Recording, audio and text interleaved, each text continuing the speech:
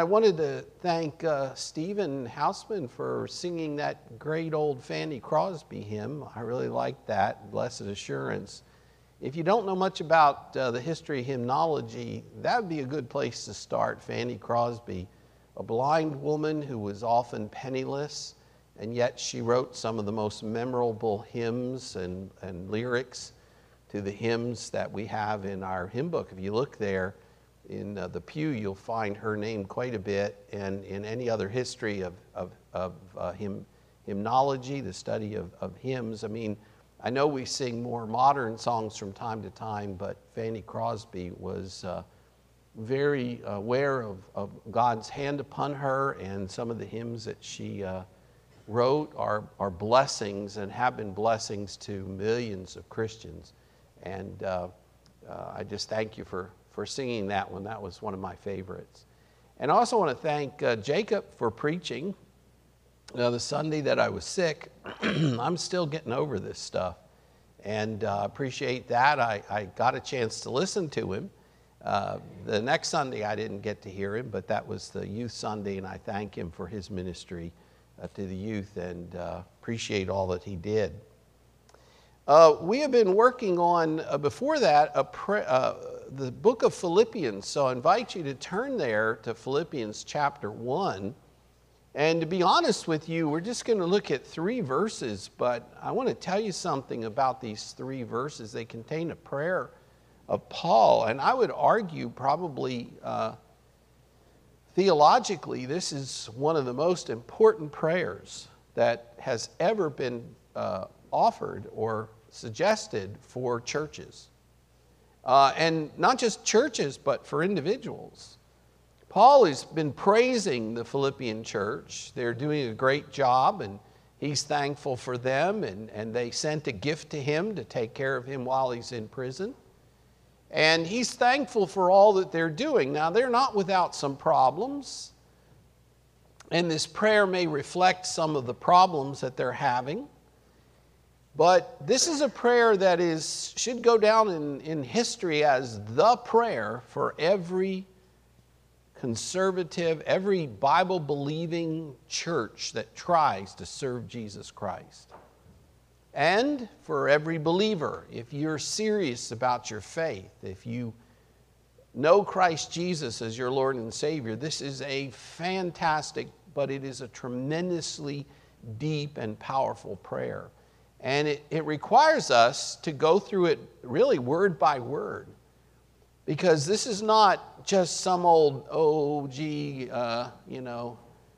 rub-dub-a-dub, thank God for the grub kind of prayer that just is flippant and said quickly with no meaning and no real intent or depth to it. This prayer is powerful when we understand the extent of what Paul is saying and the importance of what he's saying, not only for us as individual believers and how we relate to the world as believers, but also how we relate together as a church, as fellow believers in what God has called us to be and what God has called us to do.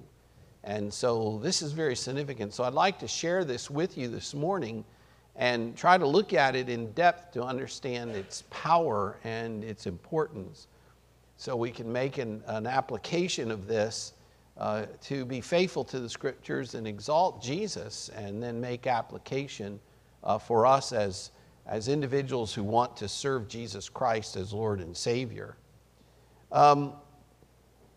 Sometimes churches and Christians tend to be a little bit shallow in their faith, and shallow in their minds. And this prayer calls us to consider deeply how we can live for Christ using the heart that we have from Him to evaluate what we do and how we do it and the circumstances around God's purposes for who we are as believers. If you've often asked, well, what does God want me to do? This prayer will help us to determine that. So there are 3 things we're going to talk about the prayer. First, and each verse does it. The first one is the prayer proper, verse 9. So that's on the next slide right there, the prayer proper.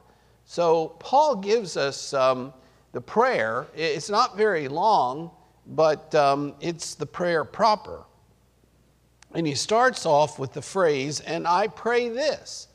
So this is his intent. I mean, he's telling them that he's excited about what they're doing, and he's happy about what they're doing, and he's praising them for what they're doing, but he comes to the point and says, "This is what I pray for you. This is what my intent is for you. This is what I believe God's intent is for you, and I pray this." And then he goes on to say this, I pray, and we're going to look at this each verse by verse since it's shorter. We can do this. "And I pray this, that your love will keep on growing in knowledge and every kind of discernment." That your love will keep on growing in every kind of every knowledge, in knowledge and every kind of discernment. The original text says that Paul says, "I pray that more and more this will abound, your knowledge and all judgment or discernment will abound." More and more. That's the Christian Standard Bible's way of saying that it will keep on growing. And that's one of the important things to understand, is that this is not a one-time event. This is not just one time it's over with. And that's part of what we have to understand about our Christian faith, because a lot of us think, "Oh, I got saved, that's it, it's over with, fine.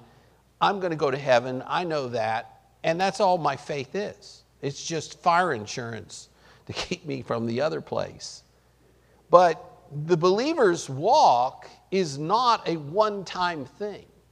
The believer's walk is actually an ongoing experience. I like to say that when you receive Christ, you begin your eternal life.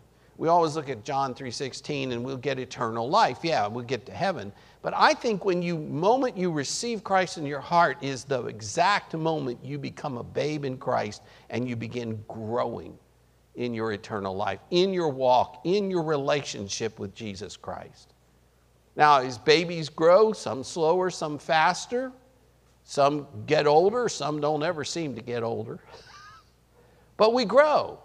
And Paul recognizes this by saying your walk with Christ has to grow more and more. It doesn't help to stagnate. It's not good if you go backwards. But you're supposed to be growing. None of us are perfect. We aren't all of a sudden the best Christians we could ever be. We have to learn to grow in Christ. And Paul recognizes this, that part of our faith is recognizing that we are growing in it. Every day is sweeter with Jesus than the day before because we grow deeper in Him. We grow more aware of Him. We grow more aware of the presence of the Holy Spirit in our life, and we have this fellowship with Him where we grow deeper and deeper as we worship, as we study, as we pray, as God opens the door for us to experience many different types of things. We learn in those things how to be faithful Christians. So we shouldn't reject the experience we have in life, but learn how to be faithful in those experiences. Learn that that's part of our growth. In fact, the most deeply aware of us, most maybe you could say spiritual wise of us, ought to be the ones most aware of our humility that we're still growing. In fact, that's a principle actually of growing, is knowing that you haven't finished growing. And there's things in your life that God is still wanting to work on, and situations and experiences that He wants you to do. So it's very important for Paul to say that he wants them to keep on growing. The Christian life isn't something where you reach a plateau and you never grow. From now until God calls us home or until Jesus comes, we should recognize that we're growing. And that's true of a church as well, not just an individual believer, but you know what? We're growing together in fellowship. We're growing together in serving. We're growing together in caring. We're growing together in loving. We're growing together in helping others. And you know what? That takes time and sometimes missteps, sometimes misunderstandings. And so the church goes through periods of great spiritual victories, and sometimes it then struggles. Because that's the nature of the church. That's the nature of growing. And Paul writes to all the people there at Philippi that they're going to have this happen. This is why this becomes a tremendous, tremendous prayer for the church. Because it teaches us that no church ever arrives. And that's important for us to recognize, because sometimes we think, well, if we just get this thing here, if we just have this building, if we just have this program, if we just have this attitude, if we just have this, we'll be okay, we'll be there, we'll be fine. But that's not what a church does or is. Just as we are a living entity and we grow individually, so the church is a living entity and it grows communally. It grows as a congregation. What I think is interesting is the fact that you couldn't have chosen your parents. Right? I couldn't. Right? Neither of us had the chance. No one had the chance to grow to say, I want these parents. Well, what's interesting about the church is none of us actually have the right to decide who God puts here. You think about it. If we're called to go love everyone, that means to care enough to invite them into our community. And I know that there are people, theorists, church growth gurus, who say, go find the people that look like you, act like you, and think like you, and then join them together with you. And I'm saying that's ridiculous, because that's not the church. The church is whoever God brings to us, whomever God leads us to share the gospel, whether they're great and wonderful and everybody we would respect, or whether they're the worst people in the community. It doesn't matter, because God is the one who chooses, not us. You can't choose your parents. They were given to you. God gave you to those parents, and we can't choose who God wants to come to this church. And the reason why we should not ever endeavor to do that is because God has a purpose to save those He chooses and to help them grow in their faith and their knowledge. And guess what? We get to be part of that. Helping. Of course, it may take a lot of patience. A lot of patience. But we can't go and say, no, we don't want you here because you don't look like us, act like this, or we just don't want that kind of riffraff in our church. And God is punishing us, or will punish us, with a dead, literally, spiritually, physically dead church if we ever decide to close the doors on the people that God wants us to come here. I think that's an exciting thing to understand, is that not only do we grow as believers, but we have to grow as a church. And Paul is recognizing that when he says he prays that they will abound, more and more they will abound in these two things he's going to talk about. And these two things that he's going to talk about are seriously important for our Christian faith individually and for the church. And he says this by prefacing it with one basic principle. These two things that he's praying for, that they will grow in, have to be founded upon and produced by one specific item. And that's the word love.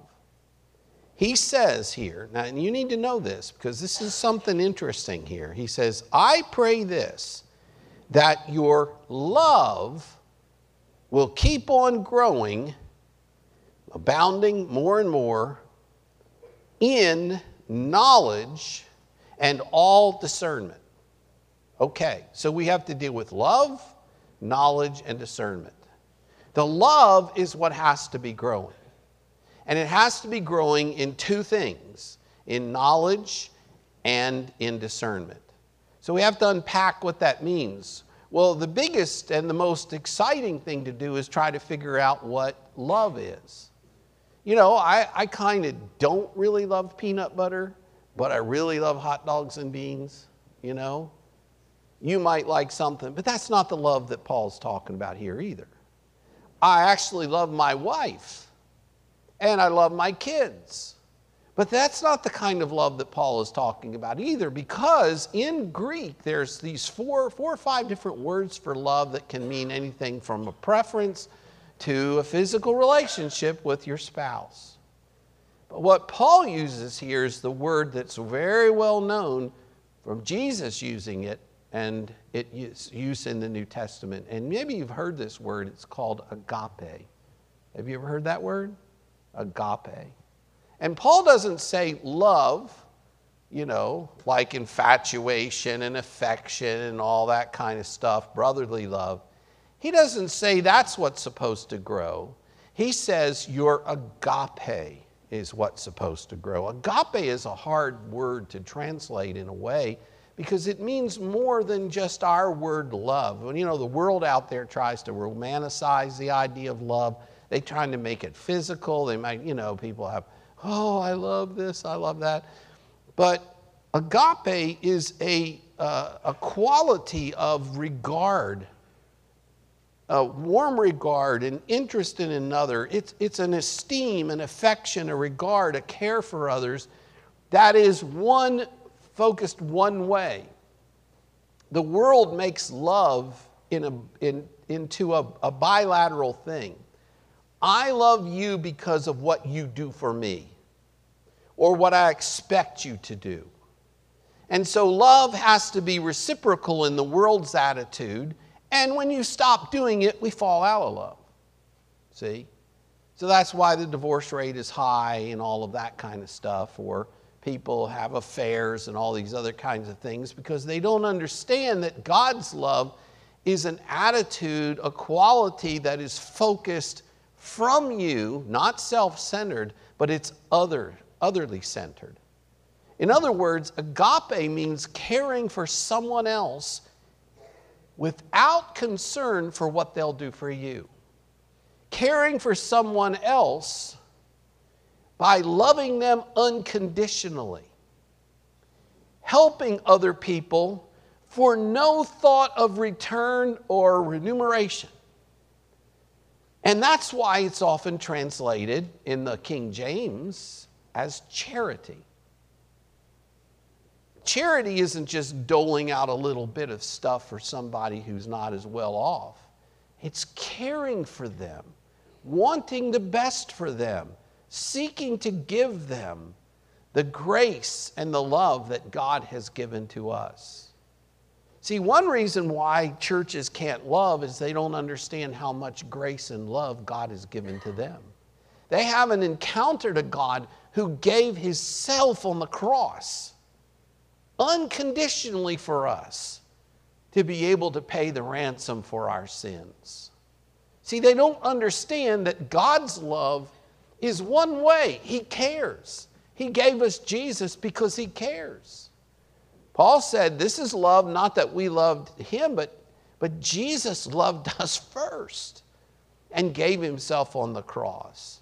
And when we see Him doing that on the cross, guess what? We're supposed to emulate that. We're supposed to do likewise, to go and love others unconditionally with the kind of grace and love that God has shown to us, that even the Holy Spirit gives to us so that we can go and give it to others. Does that make sense? Paul says, I'm not praying for you that you have a big, wonderful church building. I'm not praying for you that you get all the best staff in the world and you got the most preeminent musicians and preachers and everybody loves to come to the show that you produce. He's not saying that that's the goal of the church. The goal of the church is to grow in the kind of love that Jesus showed us by dying on the cross. And to return that love to focus on others. For a church, together we do it. And we reach out into the community. For the believer, we do it as we relate to others. But Paul says the greatest thing that your church can do, and this is my prayer for your church, you guys at Philippi, is that you will abound more and more in love, And then he puts two stipulations on it, or two categories on it. He says, firstly, knowledge. And that doesn't mean he wants everybody to earn a PhD degree in some esoteric realm of knowledge. He's not telling you that. That's not the kind of knowledge he's talking about. He's talking about the knowledge that, first of all, is personal. The knowledge of God, the knowledge of Jesus Christ, the knowledge of the Holy Spirit that we have personally. Do you know Jesus? Well, I've heard about Jesus, but do you know him? Paul wants us to know him. Paul wants us to know the Father. Paul wants us to develop our spiritual knowledge of the Holy Spirit's role and work in the church and in our heart and in our life. Have you stopped to ask lately, God, how can you teach me to know what the Holy Spirit is guiding me? When does the Holy Spirit speak to me? How does the Holy Spirit lead me? Can you help me as I study the Word of God, as I pray to you, as I connect with you, to know what you would have me to do? This word knowledge isn't just a body of belief doctrines. There are churches, today who say all you have to do is believe the right doctrine. And the right doctrine is usually what some old guy who lived a long time ago, dead now, who wrote it all down. And if you believe it, that's it. You don't have to do anything. Well, that's ridiculous. This knowledge, he means, is an ongoing relationship with our Savior, with God.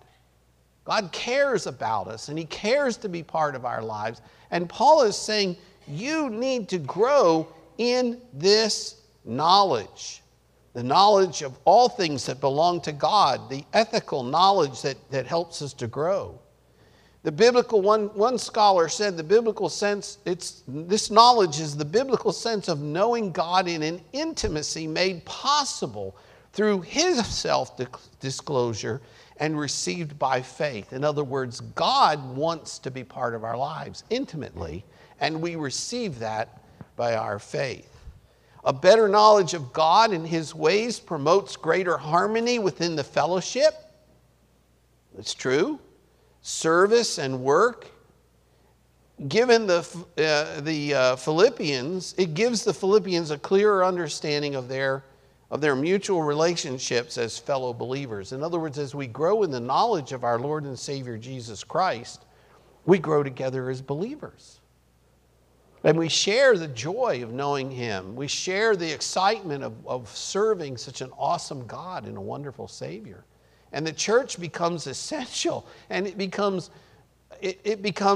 appropriate and relevant to the world because it's sharing that knowledge with each other, and we go and take it to the world. And the world doesn't need, it doesn't need political parties and doctrines and ideas, and it needs Jesus. And we share Jesus with them. And then they come to know Jesus. And when we share together as believers in faith and we begin to understand the Bible and the biblical worldview and how God has loved us enough to care for us, to create us in his own image, and then after we sinned against him, to give Jesus to die on the cross for our sins. This is the knowledge that he's talking about here. It's biblical knowledge. It's intimate knowledge of our Lord and Savior Jesus Christ. I guess if I found, and there are people who do this, if I found a penny, there's a penny, I can't remember exactly which one it is, but it's like worth $1 million. If I happened to find that penny, I would not let that penny out of my sight. I'd have it, I'd hold on to it, I'd put my fingers on it, I'd gaze upon it, I'd look at it. Well, we have something that's far more worth than that. It's our walk with Jesus Christ, and it ought to be a central part of what we do and how we serve him. Paul prays that their love will grow in knowledge. Their agape will grow in the knowledge and in every kind of discernment, or literally all discernment. This word discernment is also important. It's sometimes translated judgment. It doesn't mean, though, what a judge does when he gives us the verdict. It means how you make decisions. It's often translated as discernment, depth of insight. It's a very important word, your perception. Actually, it has two parts to it. It means the ability to or capacity to understand. And then secondly, it's the capability of being let me get this right here. I can't read it. Okay. The capability of being affected by external things. In other words, discernment means that you're not clueless, you understand that things are going on. Okay? Some people are clueless, but you understand things. All of a sudden, you get the ability to say, yep, I perceive this. It's a perception or a sensation. And then secondly, is the capacity to understand from that in order to make a decision. So it's like you see things going on and then you're able to make the decision. And discernment is being able to know the value of things that matter for time and eternity. Discernment is the ability to make judgments and decisions based upon that knowledge of God and the relationship that we have with Him. Discernment is to be able to recognize in the community and in the world the things that are counterfeit spiritually, that are fake, and to be able to turn away from those and hold on to the things that matter for time and eternity. Discernment is being able to understand and perceive what really is what we should choose to do and be as Christians. And this is what Paul is praying for, that their agape will grow more and more, as he says it here, in this knowledge, this intimacy, and in this discernment. See, agape has to have those two things. To be someone who exercises love, you have to have first a knowledge of where that love comes from. And that love comes from God, so you need to know that it comes from there. You don't search for it in other places, and that's the problem with sin. Sin wants us to search for this knowledge, this intimacy in all kinds of other places that are fake, that cannot give us what God gives us in His love for us. And then discernment is once we seek it in God, we're able to exercise it, to be able to say, here is how I'm showing this love to these people who desperately need love, but also we're able to say, this is wrong, and I'm not going to do this. But I'm going to stand firm for my faith and my understanding of the biblical worldview. So Paul is telling them in Philippi, where they live, to be the kind of church, because it is connected to God, and because it begins to show this agape love, they're able to show the intimate knowledge of a God who loved them, and to be able to discern in their lives and the lives around them the things that matter for time and eternity, and are the gospel as they present those things and those reasons to be effective in their lives. So Paul says to the church, you got to get this relationship with God down so that you can share that with others. And you can learn how to do that in your world, because Satan's greatest ploy is to pull the wool over our eyes, to act like things are not so bad or important, when ultimately his goal is to lie and to basically cheat us out of our, if we know Christ as our Lord and Savior, out of a victorious, growing Christian life. He probably, once you became a Christian, isn't too worried all about it after that, because he can't take you away from Christ, you know? But what he can do is he can make you think that's not very important, and never to exercise the precious gift that Jesus gives us in eternal life, to be connected to God, and then to live in such a way that we share this with others. It grows the more we share it with others. It deepens us the more we share it with others. Well, I know that's a big deal, but that's the prayer proper. The second thing is that we have to understand the purpose of the prayer, verse 10. The purpose of the prayer is expressed to us in verse 10, because Paul then says, you know, you got to do this for a purpose. It just isn't doing nothing for us or nothing for you or nothing for the church. You just don't do this willy-nilly as if it doesn't really make a difference. Some people said that, I don't know, you probably watched Seinfeld. It was a big TV show years ago. And at the end of the show or something, I think they asked the guy, Seinfeld, who was the main character, the purpose of the whole the show, and I think he said he didn't have a purpose. That was the point of the show. It didn't matter. There's nothing to it. It didn't have a purpose. There was no great, deep philosophical idea behind it, or theological idea, or monetary or economical. It just had no purpose. Well, our faith has to have a purpose. We have to have something, or why do this? Why spend our time here and listen to me rant and rave for a little bit longer than what I am doing? But and come, why do it? You know, if this is entertainment, shoot, I'm not an entertainer. I can't do stand-up comedy. I can't sing. I can't dance. I can't even do anything. So why are you here? You're here because we're together doing something that matters for time and eternity. And Paul wants us to understand why he's praying this so that they'll understand what they're supposed to do. So he says this in verse 10, and there's three things that he says here that we want to understand. So he says in verse 10, I pray all of this, verse 10, so that you, and that's an important thing. He says, so that, and then he has you, and that's a key, what we call a preposition in the Greek. All of a sudden he turns and says, this is the reason why I pray for this, so that you may approve the things that are superior, that you may approve what is best in the NIV. You may approve the things that are excellent in the old King James. So, you know, the other day I'm taking care of some rabbits, you know, and I want to give them some hay, and I don't want it to fall through the cracks and waste it, you know. So I get on the internet, give me the best rabbit hay feeder, and all these things come up.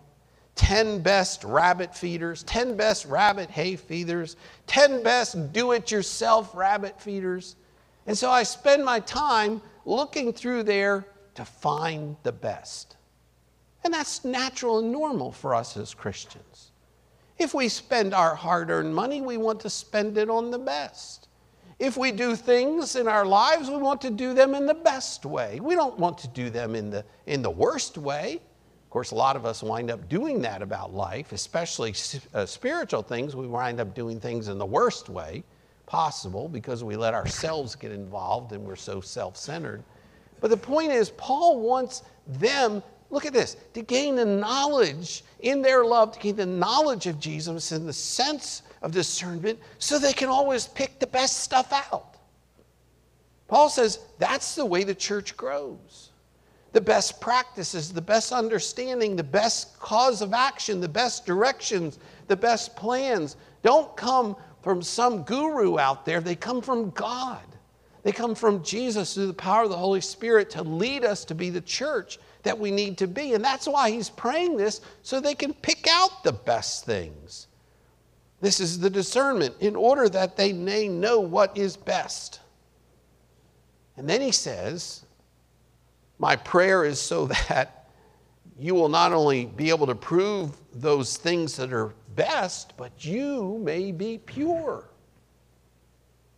You may be pure, sincere. You do things for the right reasons. You do things for the honest reasons. You do things openly. You do things with the right motives. And the church learns to be, fellowship of our believers, we learn to be picking out the best things in order that they make us pure, that they help us be sincere about our faith. We don't do this with a hidden motive. Oh, there are people that do that all the time in churches. I'll tell you, there's a TV evangelist who's doing it so he can get a new jet to fly around the country, right? Well, you'd say his motives aren't so pure. He's not really sincere about this. Well, we're not out here to make a great stink about ourselves and put up there in neon lights. This is our who we are? We're there to put Jesus up there. We're there to be sincere about our motives, to love him and to help others know him and meet their needs and help them to know Jesus and come to him. And Paul says, I want to tell you the purpose of doing this prayer, of seeking to let your love grow, abound and abound in the knowledge of God and the discernment about what he wants us to do, in order that not only can we pick the best things, but we can also be this sincere in that without tricking people or lying people. And then he says, because you do this, because you have been pure and sincere in finding the deep knowledge and intimacy with Jesus, with God, and you have done this in order to discern what actions we need to do, not only are you basically able to pick out the best things and you're sincere in your motives, but when it comes down to the day of judgment, you'll be found blameless. And that's what he says. He says that you may be pure and blameless in the day of Christ. Blameless. Nobody can impugn to you wrong motives. Nobody can claim you didn't do it for the right reasons. But when you stand before Jesus Christ, you can say, Lord, I did it for you. And you do it for him by giving yourself to him. Not by thinking your plans and strategies and ideas are better than his, but that you've done it with him. And that's why he's saying this is the purpose of the prayer. The purpose of the prayer is to allow God to move in our lives in a great and mighty way, so that we will have the best things, the things that honor God, that he wants us to do, that we will be sincere, and that we'll be blameless when God calls us to stand before him, when we go to that judgment day. Jesus will say to us, well done, thou good and faithful servant. And that's what we want to hear from him. And we can only do that, not because we figure out what to do on our own self, we do it with our strategy, we do it with our own self-centeredness, we do it with our own motives. No, we do it when we grow in love, in knowledge and discernment, and grow in that deep insight. Our desire and our goal ought to be a deep insight in our faith in Jesus Christ. But Paul goes on, and the third point is that there is a practical purpose or practical product of the prayer in verse 11. In other words, if you do this and you're found sincere, you're able to get the best things, and you're blameless in the day of Christ, then he says, you will be filled, verse 11, with the fruit of righteousness that comes through Jesus Christ to the glory of praise in God. Now there's three things in this as well. Number one is the result of all of this, the practical product is righteousness. And it's the fruit of righteousness. It doesn't mean that you walk around saying, hey, how good am I? I'm really righteous. I like the righteous brothers. You know, I tell my Hebrew students that Neil Sedaka, you ever heard of him? His last name Sedaka means righteousness in Hebrew. He's Jewish, and Sedaka is the Hebrew word for righteous. But he's not as righteous as the righteous brothers, because he did the bubblegum pop, but I like the Unchained Melody and all of that. This is silly, isn't it? But the point of it is that we're supposed to grow not in our own righteousness, but in the righteousness of our walk with God. And that righteousness will never sit.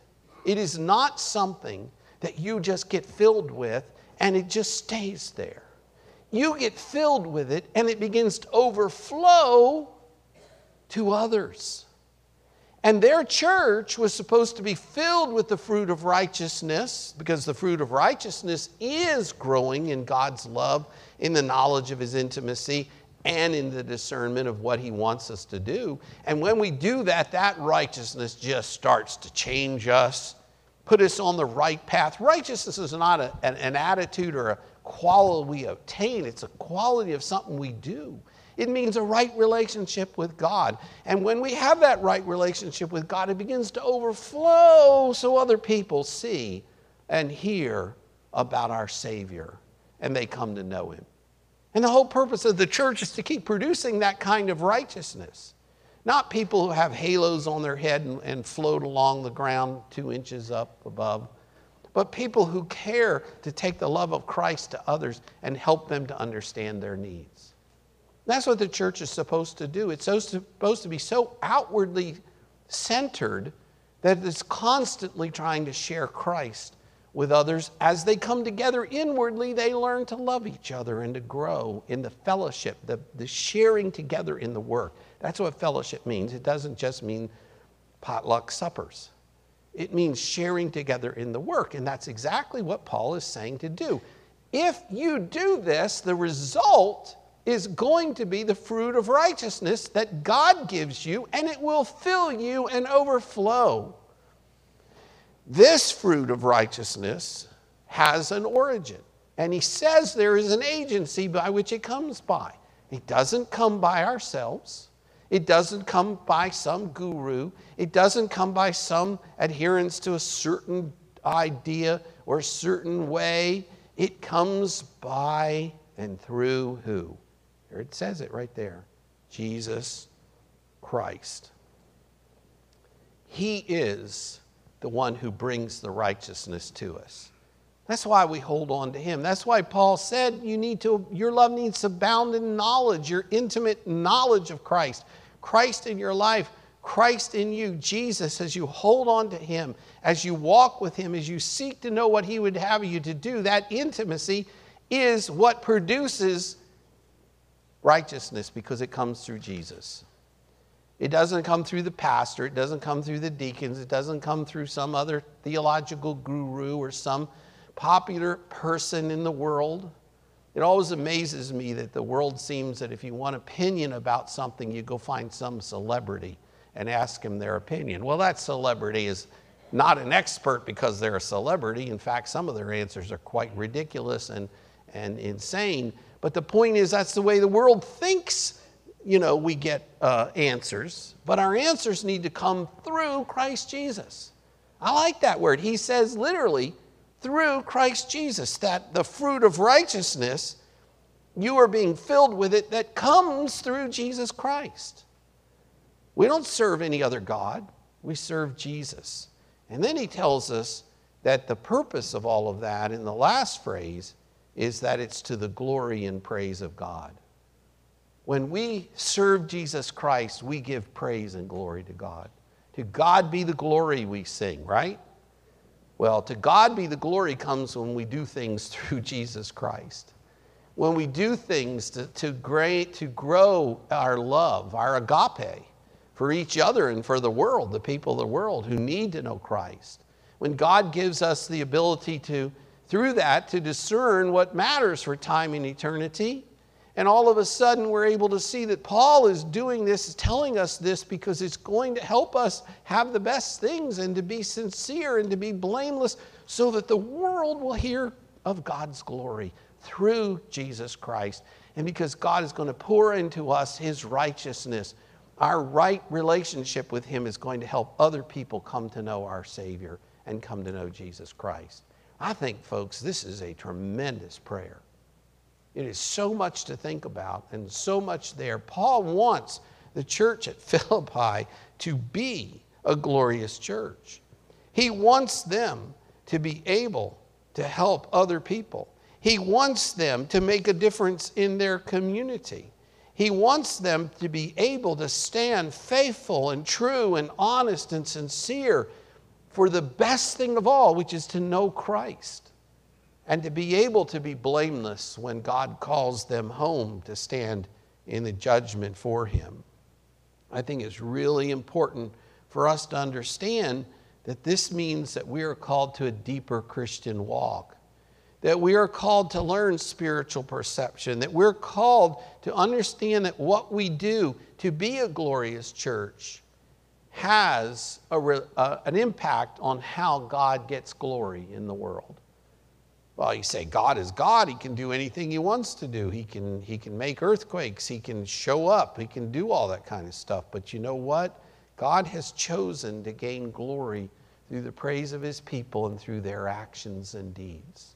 And Paul knows that the church at Philippi will be different because they want their love, the true love that God gives us, the agape love, to grow and grow and grow. Our church will be what God wants it to be and will be blessed by God.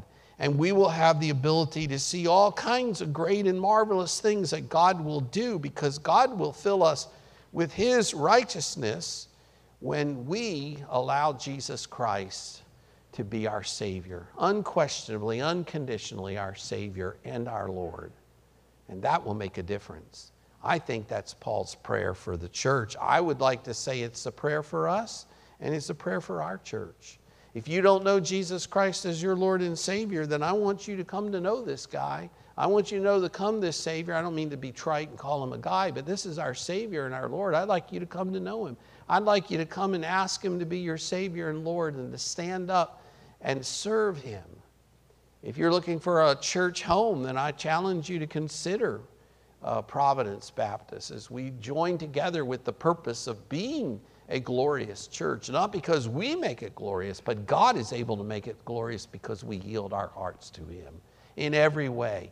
And we make this an essential church because it becomes that which helps us to grow and walk and learn and navigate life in such a way that through Jesus Christ, God gets the glory. And we encourage you to come and be part of that church. If you are a member of the church and God is calling you to some type of Christian service, then respond to him, follow him. Whatever it may be God calling us to do, let us be faithful, even if it's just to rededicate our life today, saying, you know, Jesus, I want that agape that comes from knowing you and that gives me discernment and ability in life, not just for my own personal reasons, but so I can glorify you. I want more than anything else people to know it comes from you, through you, and it makes glory to God because of you, Jesus. And we rededicate our life in that way. We're going to have a hymn number 320, Turn Your Eyes Upon Jesus. Let's turn our eyes upon Jesus as the musicians come to lead us.